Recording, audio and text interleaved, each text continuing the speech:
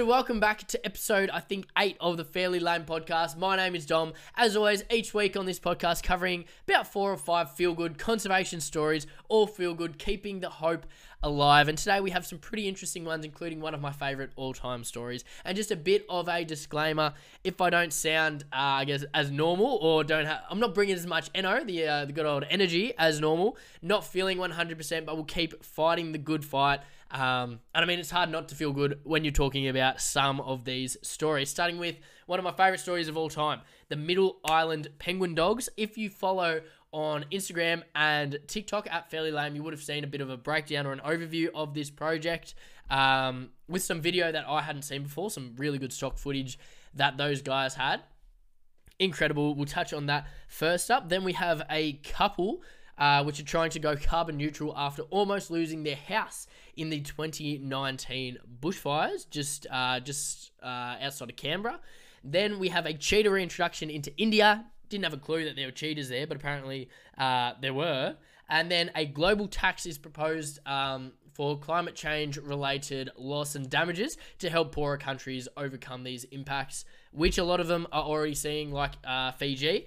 So there's a few articles about that. I'm sure you can understand that the wealthier countries aren't all that interested in another tax, but I think we could get there soon enough. Then finally, we have Australia committing to reversing biodiversity loss. This is a few years, overdue.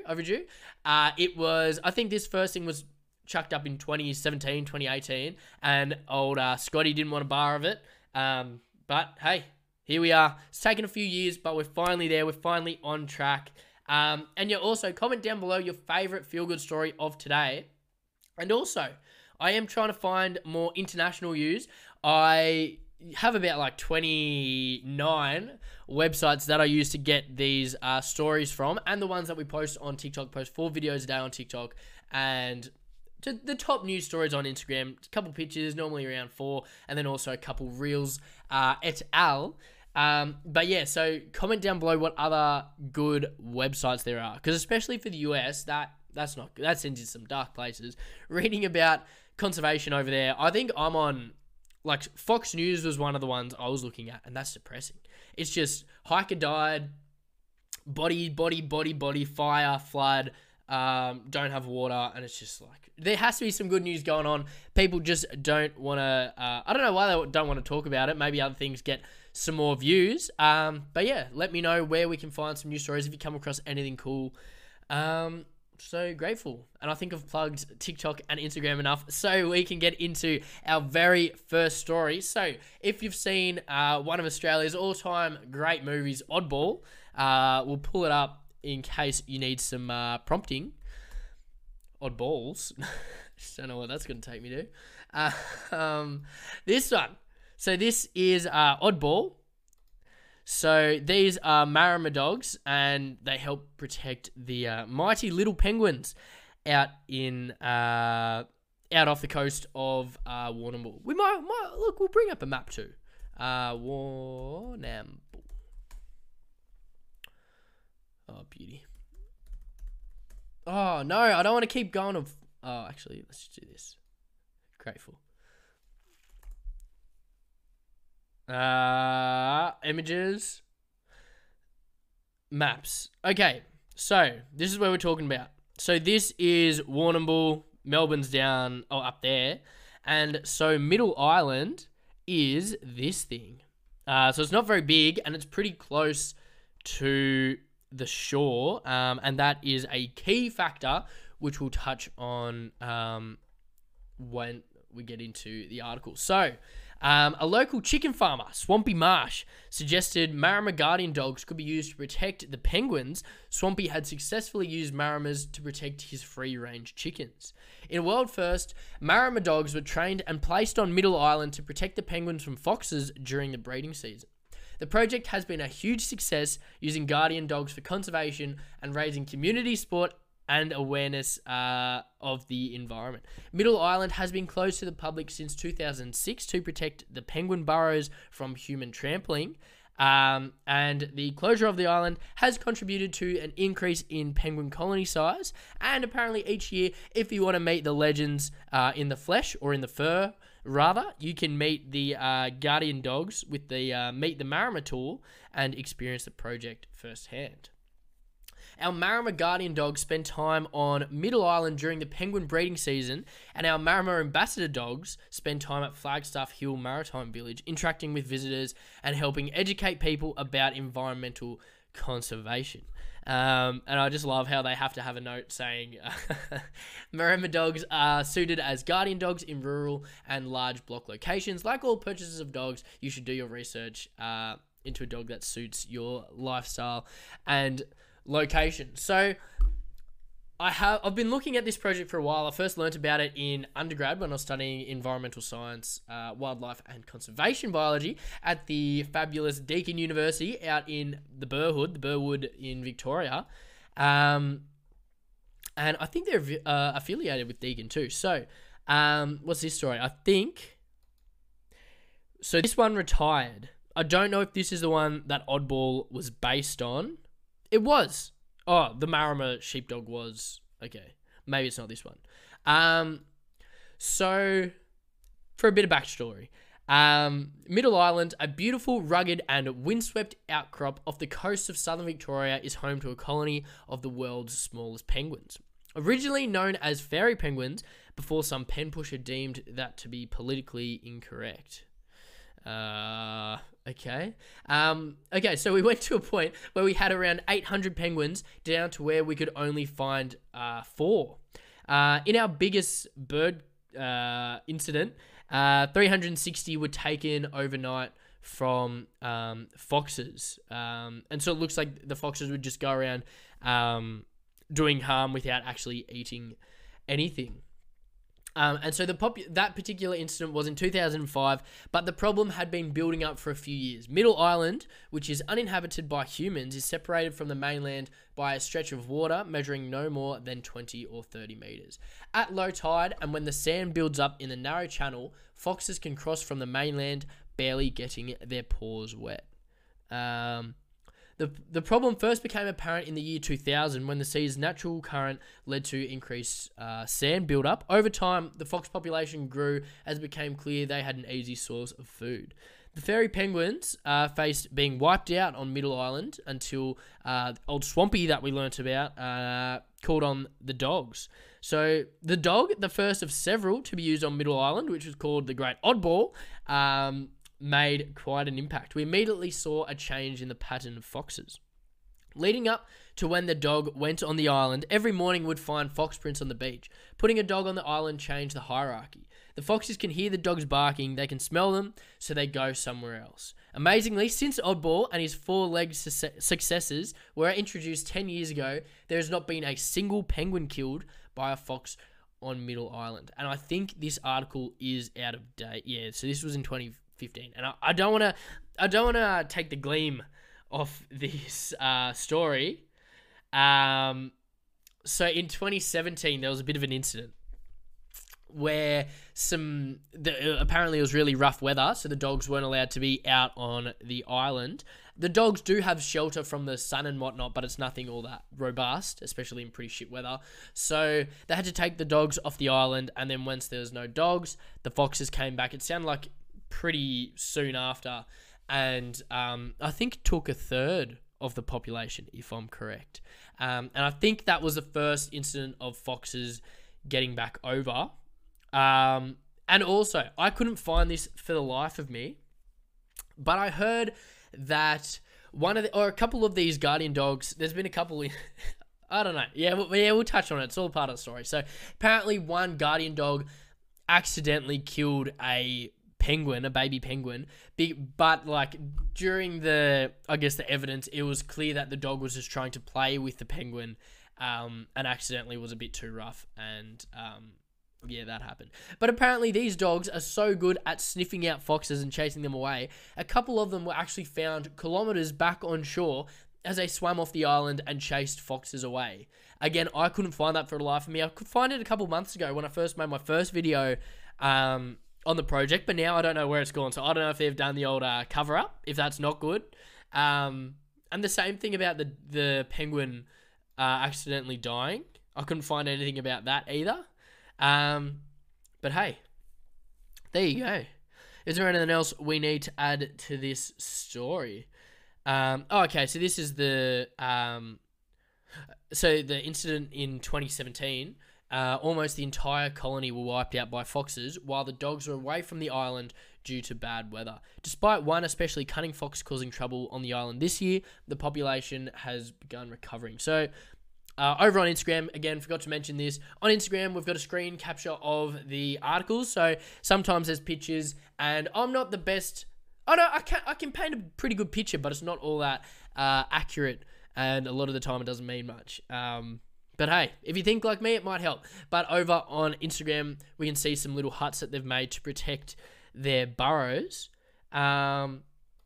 So Marama's work in pairs on the island so the dogs are not lonely, but working intensely together has its challenges. Middle Island Project Officer has worked with Tula and Udi since they arrived in Warrnambool. They're sisters from the same litter. We learned very quickly we'll never do that again. They're best mates, they get on great with each other, but every now and then they have that blue, just like sisters. Despite some sibling rivalry, Tula guarded her penguin colony ferociously, and as the island's lead guardian, she was the dog who would bark first. Her handlers know her as a loyal girl and the smallest Marama in the group. Tulla's a very sweet dog, and you can see her looking lovingly into your eyes, and Tulla has now retired. After years on the program, Tulla will celebrate her retirement with a sentimental farewell surrounded by those who worked with her. We're going to have a special cake for her. We'll send her off in style. I'm not 100% sure which cake I'm going to make just yet. It'll probably be some form of meatloaf with either a peanut butter frosting or a mashed potato frosting. Living the dream. Tulla has a bloody good life. So there you go. Again, if you haven't watched the video or if you haven't watched the movie, go check out Oddball. Do yourself a favour. Absolute peak of Australian cinema. So next, these are stories that I love talking about. People taking thoughts and putting it into actions. Last week we had a look at the conservationist, John Francis, I believe his name was, who didn't talk for 17 years after realizing he was doing too much arguing with people arguing with people who attacked his choices to reduce his impact on the environment. But anyway, so this article is on the ABC News. All links are down in the description below, both on on YouTube and Spotify, as well as timestamps for all of these articles. So, after bushfires tore through this couple's home, they pledged to aim for a zero carbon lifestyle. I didn't think their house was actually impacted, but there you go. After bushfires crept dangerously close to their Wamboyne property in 2020, Sid Crawford and Camille Goodman promised to change the way they lived. So, a bit of clickbait, but that's all right. Confronted by the effects of climate change, they decided to radically reduce their carbon footprint. We sort of felt a bit hopeless. We knew the problem was climate change, and we thought, well, what practical things can we do to take control? Love this. Who said this? Mr. Crawford? Fuck you, legend. Dr. Goodford said trying to calculate an appropriate amount of emissions they should be producing actually led to them to try a zero carbon lifestyle. The more we looked into it, we realized there's no proper amount. We just thought we have to shoot for zero, like as close to zero as possible. They installed solar panels at their property and now essentially live off the grid with help from an unusual source, recycled laptop batteries. So this half looks like a bomb, but play on. I bought old laptop batteries by the kilo. Then it was a case of disassembling them all, testing the batteries, and eliminating the bad cells. Laptop batteries have maybe 6 cells in them. You might have one failed cell, but the rest will be good, or sometimes they're all good. Mr. Crawford said he used 800 laptop batteries to act as one large battery unit for a rooftop solar system. It's basically the same as 3 Tesla power walls. How they're like 20k? Let's see. The Tesla Powerwall costs $11,000, $500. Not quite 20k, but hey. And some more. Where are we? It's definitely not the easiest way to do it, but it's the cheapest way to do it. The couple record their personal carbon emissions each year, but Mr. Crawford said the biggest change to his carbon footprint had come from swapping to electric vehicles. I've always been environmentally conscious, but it never entered my head that there was a problem doing long car trips at all. So in this picture, they've got an MG, clearly electric, but it looks like they've converted a Range Rover, maybe. With, I don't know if that's solar panels on the roof. It kind of looks like it is. Looks like an old bloody army truck. So Mr. Crawford said his carbon emissions in 2019 were just over 10 tonnes, with 3/4 of that from his vehicle. The next year, I'd got it down to 4.78 tonnes and reduced the vehicle emissions down to 1.8. This year, I've got it down to 2.6 overall, and vehicle only 0.85. What's the average emissions per person in Australia? Average carbon emissions, yeah. Because that must be hard to calculate. I'm guessing you're doing it based on electricity usage and then food, if you consider what food you're eating, and then petrol. I'm assuming you just do it based off litres. There's so much to keep track of. I wonder how they do it. Australia has an average per capita footprint of 17 tonnes. Oh, funny. More than the US of 16.2 and Canada of 15.6. This is more than 3 times higher than the global average, which in 2017 was 4.8 tonnes per person. And I think it is pretty common knowledge that Australia has the most per capita emissions of anywhere in the developed world, but people don't want to acknowledge that. But anyway, so he was still well below the average for Australia, 2 times over the average for the world. And so they said they've done all the easy bits. Trying to go carbon zero has created some challenges for the couple, especially as they get closer to their goal. While they managed to reduce their emissions significantly over the past year, they said that now they had done the basic things, it was increasingly challenging to reduce their emissions further. Because it's hard, we've done all the easy bits. We've done the car. We're on solar. All our appliances are electric. We don't fly anymore. We've cut down lamb, beef, and dairy.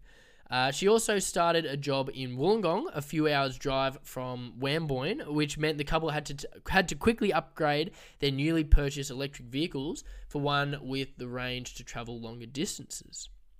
She said that overall, making the costly changes in the short term had improved their lives longer term. None of this has made our quality of life worse. We wouldn't say it's definitely improved it. Oh no, we would say it's definitely improved it. Bloody hell.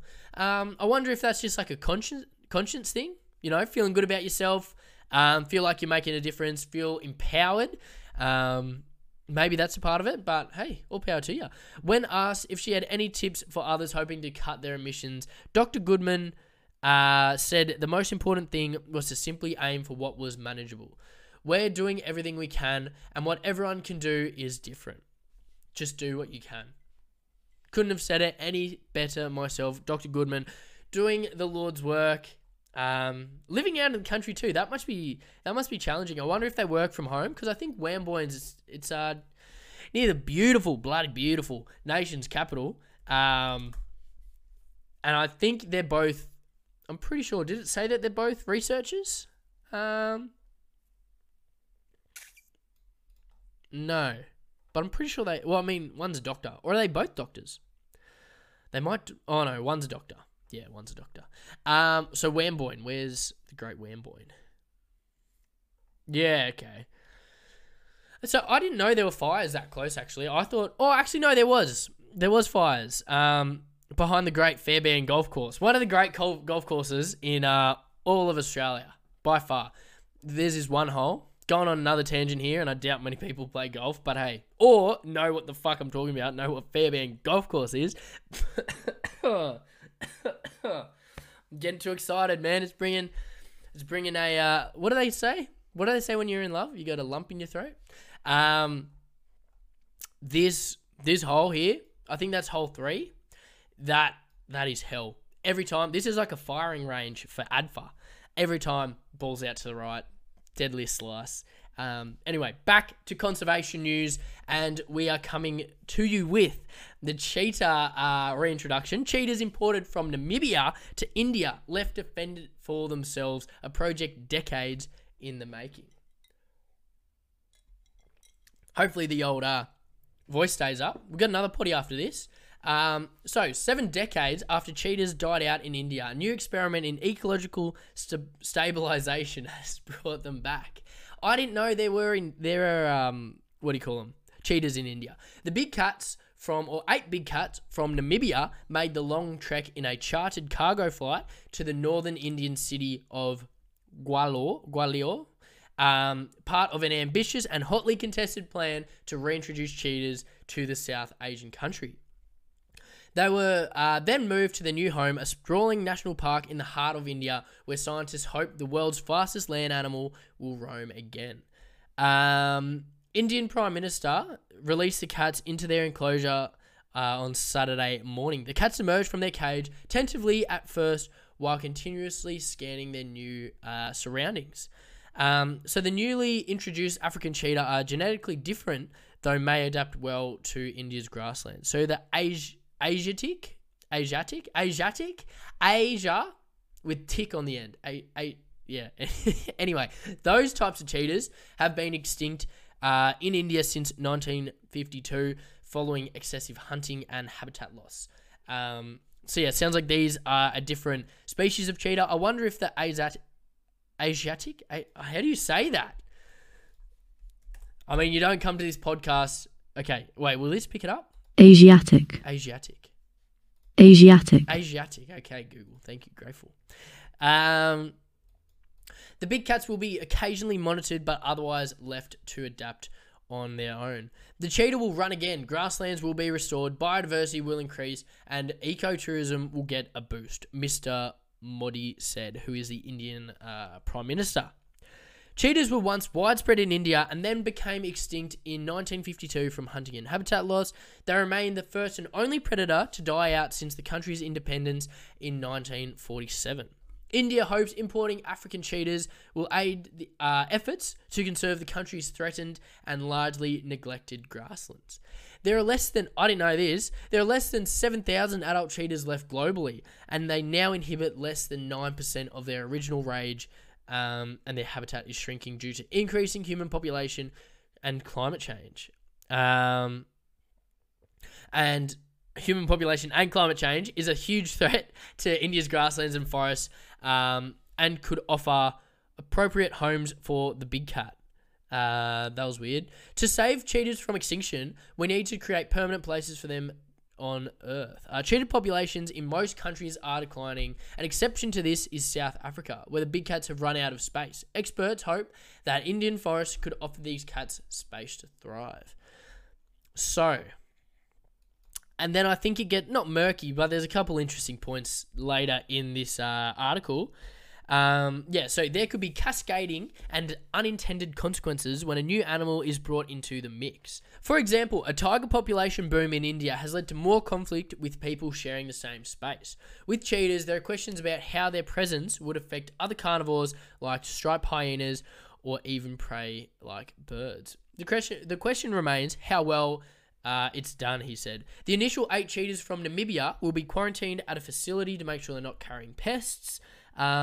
The enclosures contain natural prey such as spotted deer and antelope, which scientists hope they'll learn to hunt, and are designed to prevent other predators like bears or leopards from getting in.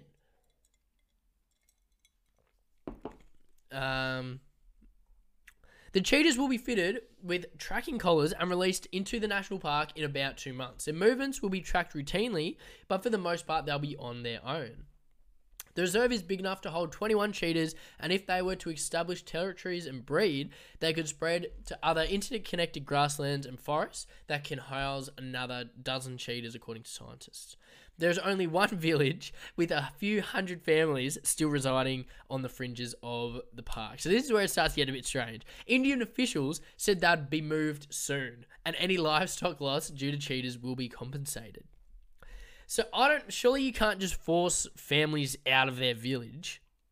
And, well, I mean, like, surely they would have to have some form of consultation if you're releasing cheetahs. But then if they're in a fenced enclosure, surely you don't have issues. Like if bears can't get in, surely a cheetah can't get out. Unless they're going to have those one-way gates, which I think exist in some sanctuaries here in Australia. They've got these one-way gates. So once the population is increasing and animals want to start making their own territories, they can get out of the sanctuary. They might not survive because it's not predator-proof out there and foxes are there.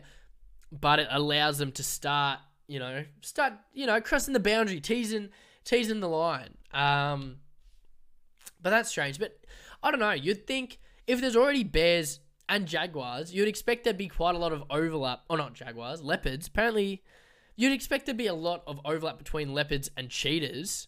I mean, just from maybe they live in different habitats. I don't know. I'm not quite across the leopard ecology. Let's see. Leopard habitat, India. Maybe leopards live in like forests.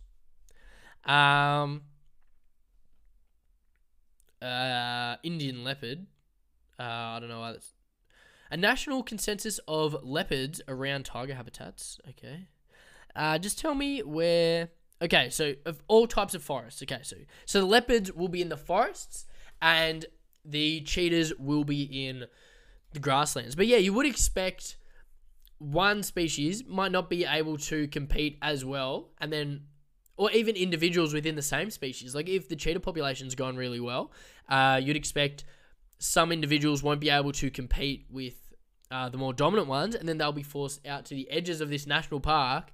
And if you've got hundreds of families, not hundreds of people, hundreds of families, that could be a really dangerous time. And then that could impact public perception of these animals. So if you've got cheetahs killing people, or like at least getting into confrontations with them, there's going to be that fear, and people are going to start like doing some things that maybe aren't the best to do to animals, to try to protect themselves and protect their villages, which I think you've seen.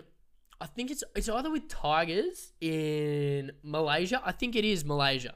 The tiger population is in Malaysia. It's only a few hundred, but it's starting to peak just because these interactions with humans are starting to get more and more common. And as they do get more common, people are starting to change their perceptions on tigers, a lot more aggressive. And then that can hurt further conservation initiatives. But I mean, look, hopefully this all goes smoothly. And by the time the government relocate hundreds of families, the cheetah is off and running, no pun intended. And yeah, all going well. Yeah, again, did not know there were cheetahs in India.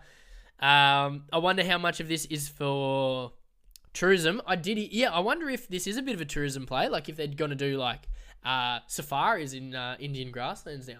But I did get a comment on, not Twitter, TikTok, plug, shout out, at Fairly Lame. And someone was saying that they tried to do this with some type of tiger. I don't know if you can hear that. That is my... washing machine going, which likes to sing. Let's see. So I've read that it was first planned to introduce more Asian lions, but they scratched that, and because of tourism, they wanted to have cheetahs instead. I don't know. I would fact check that. This is just from a bloke named Tim on TikTok with a black profile picture. So, oh, did he reply? And because they chose to take African cheetahs, India has received a lot of criticism. That's interesting. Again, look, do your own research. I don't know how much truth that is. Maybe Tim's the fucking president of the Cheetah Conservation Club. Who knows? Maybe he knows what he's talking about. But yeah, I guess it's kind of like what we're talking about the last couple weeks about Tasmanian devils, not deggles, being reintroduced potentially into Wilson's Promontory National Park here in Victoria. Apparently it's already possible. Like it could happen. It could have happened for a few years, but the Tasmanian government will never let it happen because that could be a massive loss for their tourism. So I'm surprised. I think this would fall into the same category. Maybe there was some more money involved. Maybe because it's different countries, you can kind of do what you want.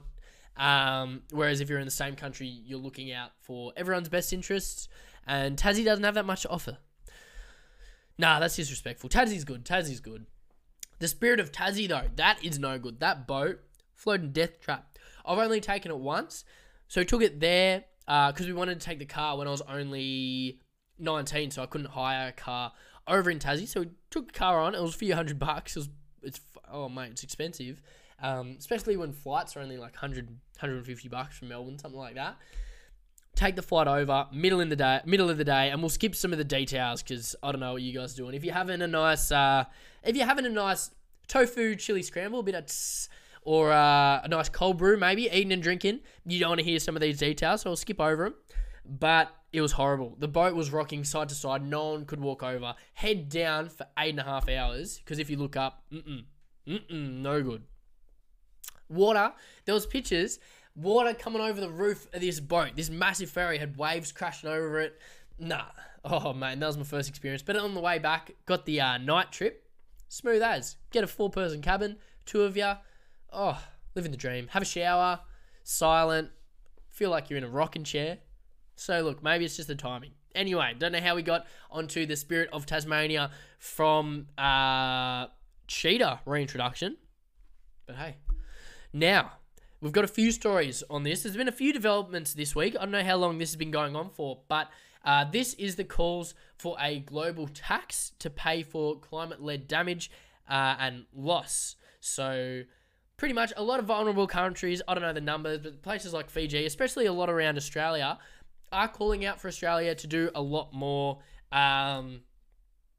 in regards to climate action because they're already seeing firsthand the impacts. They're living on little islands which are literally shrinking by the day, especially the Marshall Islands and Tuvalu.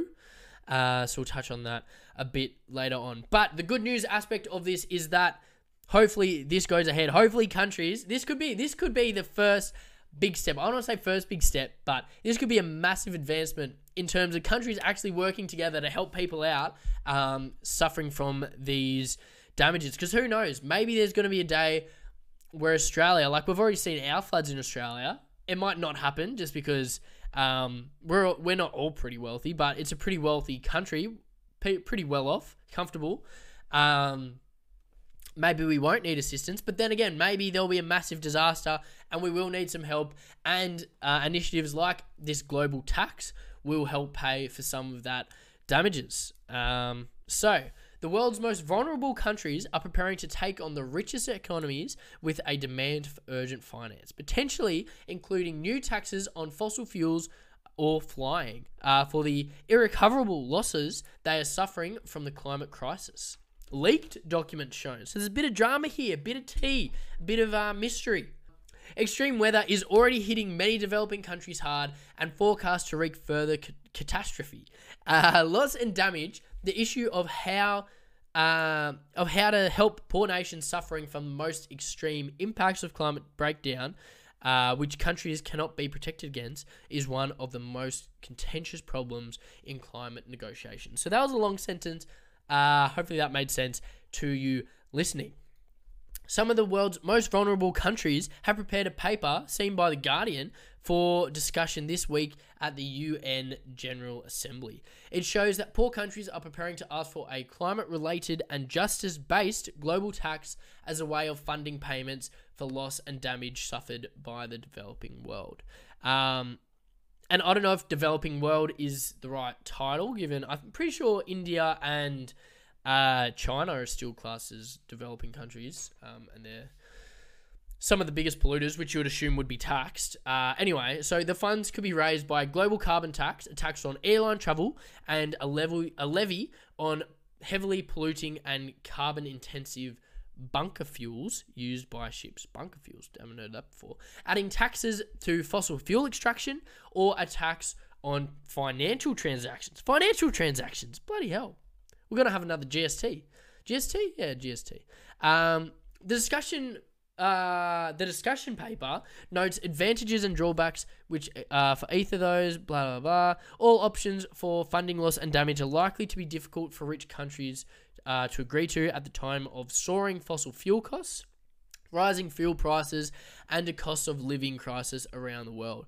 Although countries agreed at the COP26, the United Nations Annual Climate Conference, in Glasgow last year, there should be a framework for loss and damage, but there is no agreement on how it could be funded or who should contribute.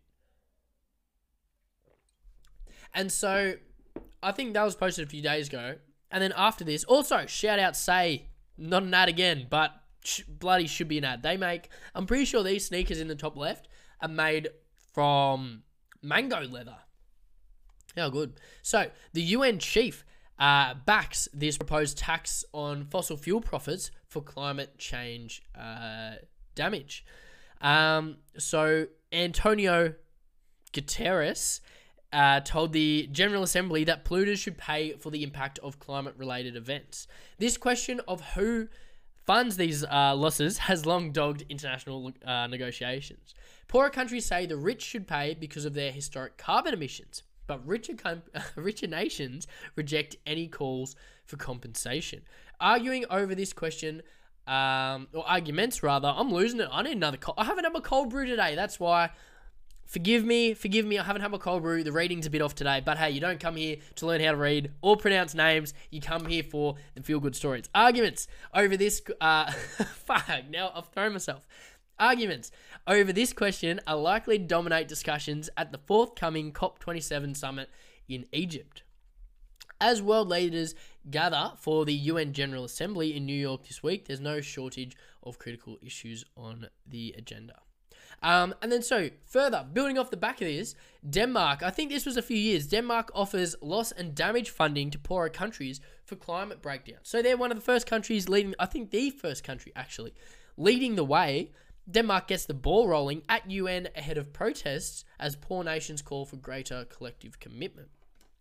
Youth groups in Africa are preparing to embark on a series of climate demonstrations on Friday to highlight the problem of loss and damage to poor countries blighted by climate breakdown, as only one rich country has so far stepped up with funding for the problem. Actions will take place in a few African countries, with more to follow in other countries over the weekend. Denmark became the first central government of a developed country to propose funding devoted to loss and damage, which refers to those ravages of climate-related disasters which are so extreme that no protection against them is possible. At the UN General Assembly, for which world leaders are converging on New York, the Danish government announced to philanthropists and poor countries that it would provide £12 million specifically for loss and damage. Since then, Scotland has also offered funds for loss and damage, around £2 million, and the government of Belgian region of Wallonia pledged £0.9 million towards administration. Denmark is the first, we already said that. The sums are tiny compared to the tens or hundreds of billions of dollars of losses that countries are expected to experience, but the symbolism is important. At COP26, governments agreed to forge a framework to address loss and damage, but there was no agreement on a funding mechanism. What else do we have? There's still question marks over how the Danish finance would work, and some campaigners and experts are concerned that some of it appears earmarked for insurance schemes rather than representing direct aid. Jamaica's happy to see a developed nation stepping up to the plate. No other countries have indicated they are likely to follow the Danish lead. G7 governments may be more inclined to provide finance to the Global Shield initiative backed by Germany. What is this Global Shield? Global Shield against climate risks. So I think it's just a pool of money to protect countries. So Global Shield is intended to provide funds for poor countries to gain resilience against the damages of extreme weather. So, I mean, not to go into it too much, it seems like, look, it's good to see one country stepping up, leading the way. Hopefully other countries fall in line. I mean, unfortunately, I'd say it's probably going to be a while until Australia does something similar. I mean, we have just seen we have had a pretty rough time over here given the latest floods, but hopefully soon enough we will help protect some of these local islands. Also, this is something I wanted to point out. This was very interesting. So Tuvalu, Kiribati, and the Marshall Islands called for a global settlement that guarantees their nation states a permanent existence beyond the uninhabitable lifetimes of their atolls. So if you don't know, I'm pretty sure Tuvalu is the fastest sinking. Tuvalu.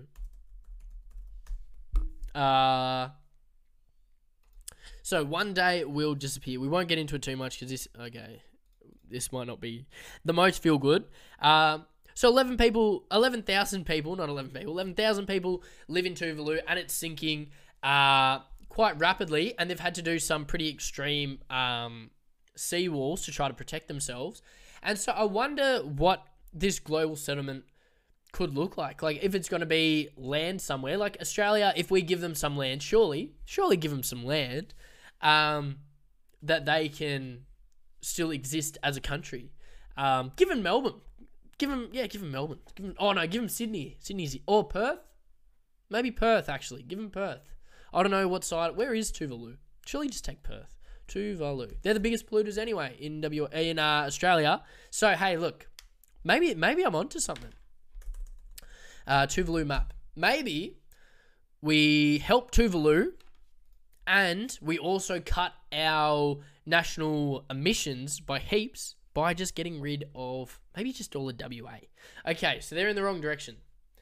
Tuvalu is like, if you drew a line, so this is my picture painting skills. So if you drew a horizontal line through Papua New Guinea and a vertical line through New Zealand, where those intersect, you're at Tuvalu. I reckon that was actually pretty good.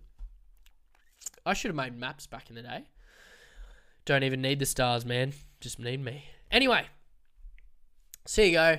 Hopefully Australia jumps on the back of this. Other countries start stepping up. Very interested to see what happens at COP27. I don't know when it is. I know it's this year, though, and I'm sure there will definitely be some news coming out of it. So we will keep you guys posted. Make sure to like and subscribe to keep up to date with that one. But our very last story for today.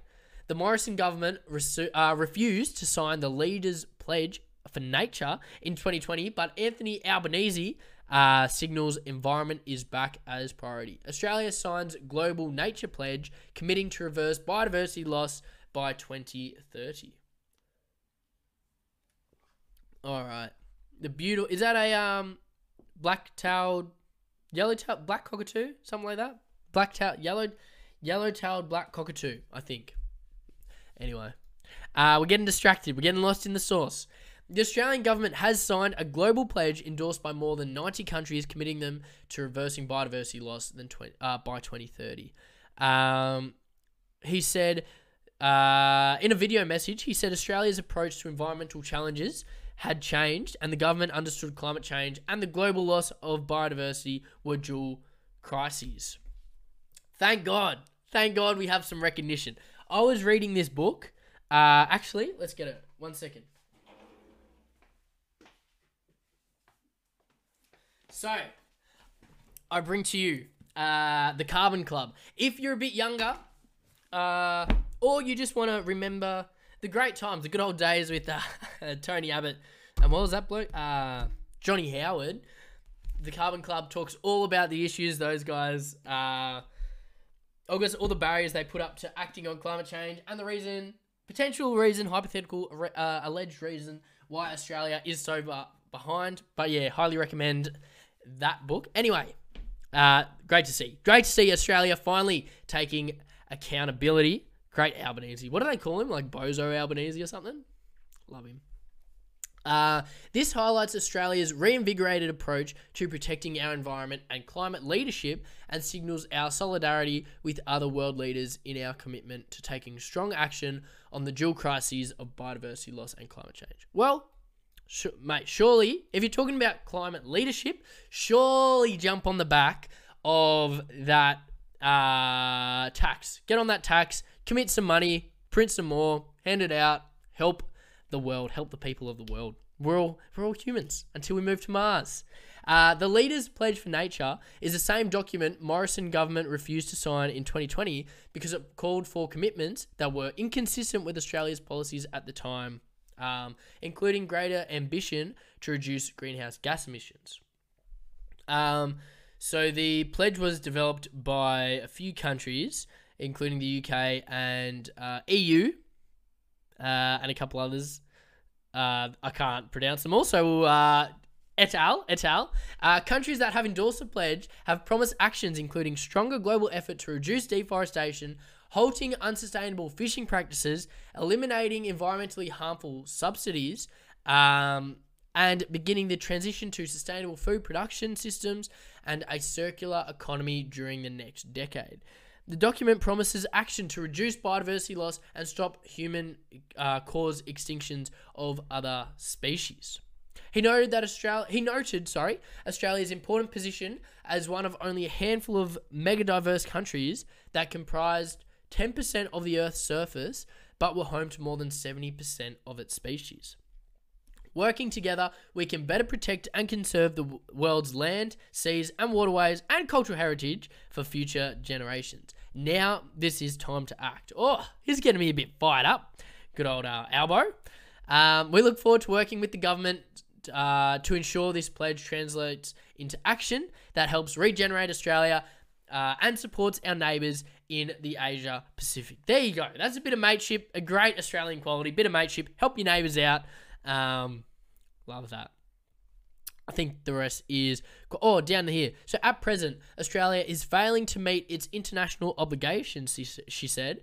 Conservation efforts are hugely underfunded, amen, and only 100 of Australia's more than 1,900 listed threatened species and communities are prioritised for recovery action. So there you go. Hopefully, I think it's Zoos Victoria fighting extinction. I think Zoos Victoria have committed to fighting wildlife extinction. I think they've got like a 30 species priority list. Let's have a look.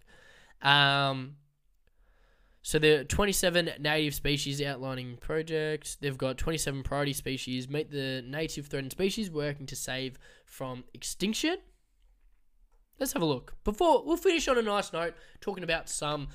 I was going to say cuddly animals, but the first two that came up was the great alpine she-oak skink, which looks like a blue-tongued lizard. The ball frog looks like a frog. Brush-tailed rock wallaby.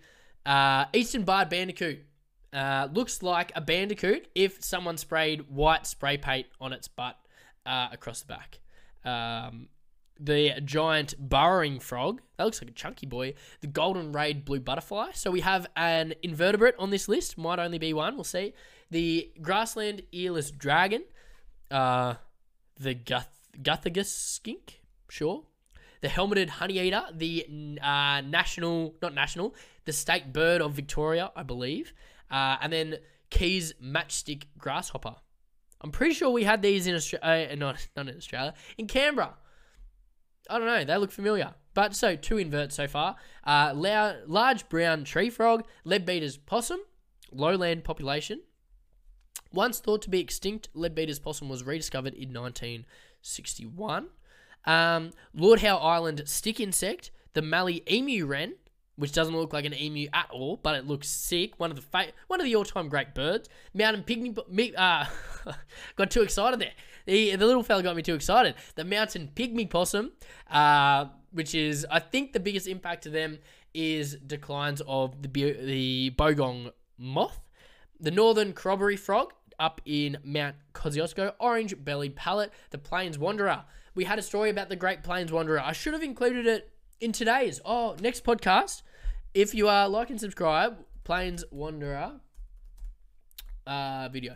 In next week's podcast, next Monday, 3 p.m, we'll talk about the Plains Wanderer. They're giving them solar backpacks to help track their location. Very fussy when it comes to habitat. Apparently, if it's too dry, there's not enough resources for them to make their nests. So they leave, they run away, no one knows where they go. But then if it's too wet, there's too many weeds, and they run away again. But no one knows where they go. So it's pretty hard to conserve something if you don't know where the hell it is. So these trackers track their location for about 2 years, I think. Anyway, the New Holland mice. I've done some work with the New Holland mice. I've dabbled back in Canberra. Don't know what that reserve was called, but interesting. The Regent honeyeater. Smoky mouse, southern bent-wing bat. Love the bats. Spotted tree frog, southern corroboree frog, stuttering barred frog, swift parrot, and the great Tasmanian devil. So, yeah, we might actually do a bit of a video. We might include one of these species. Maybe every day, every podcast, we'll go through one of these species that Zoos Victoria is trying to protect from extinction. But anyway, hope you guys enjoyed this video. Not sure how long it ended up being. Hopefully it sounded okay. As always, head over to TikTok and Instagram at fairlylame_ if you want more of my rough noggins, sorry. But yeah, we'll see you guys next week, 3 p.m. Monday. Mate, put it on the calendar. Write it on the calendar with a big love heart. Just say FL inside the love heart, and then your missus will come up to you, or your partner, whatever, will come up to you and say, "Are you cheating on me?" You say, "No, I'm just in love with the Fairly Lame podcast." We'll see you guys next week.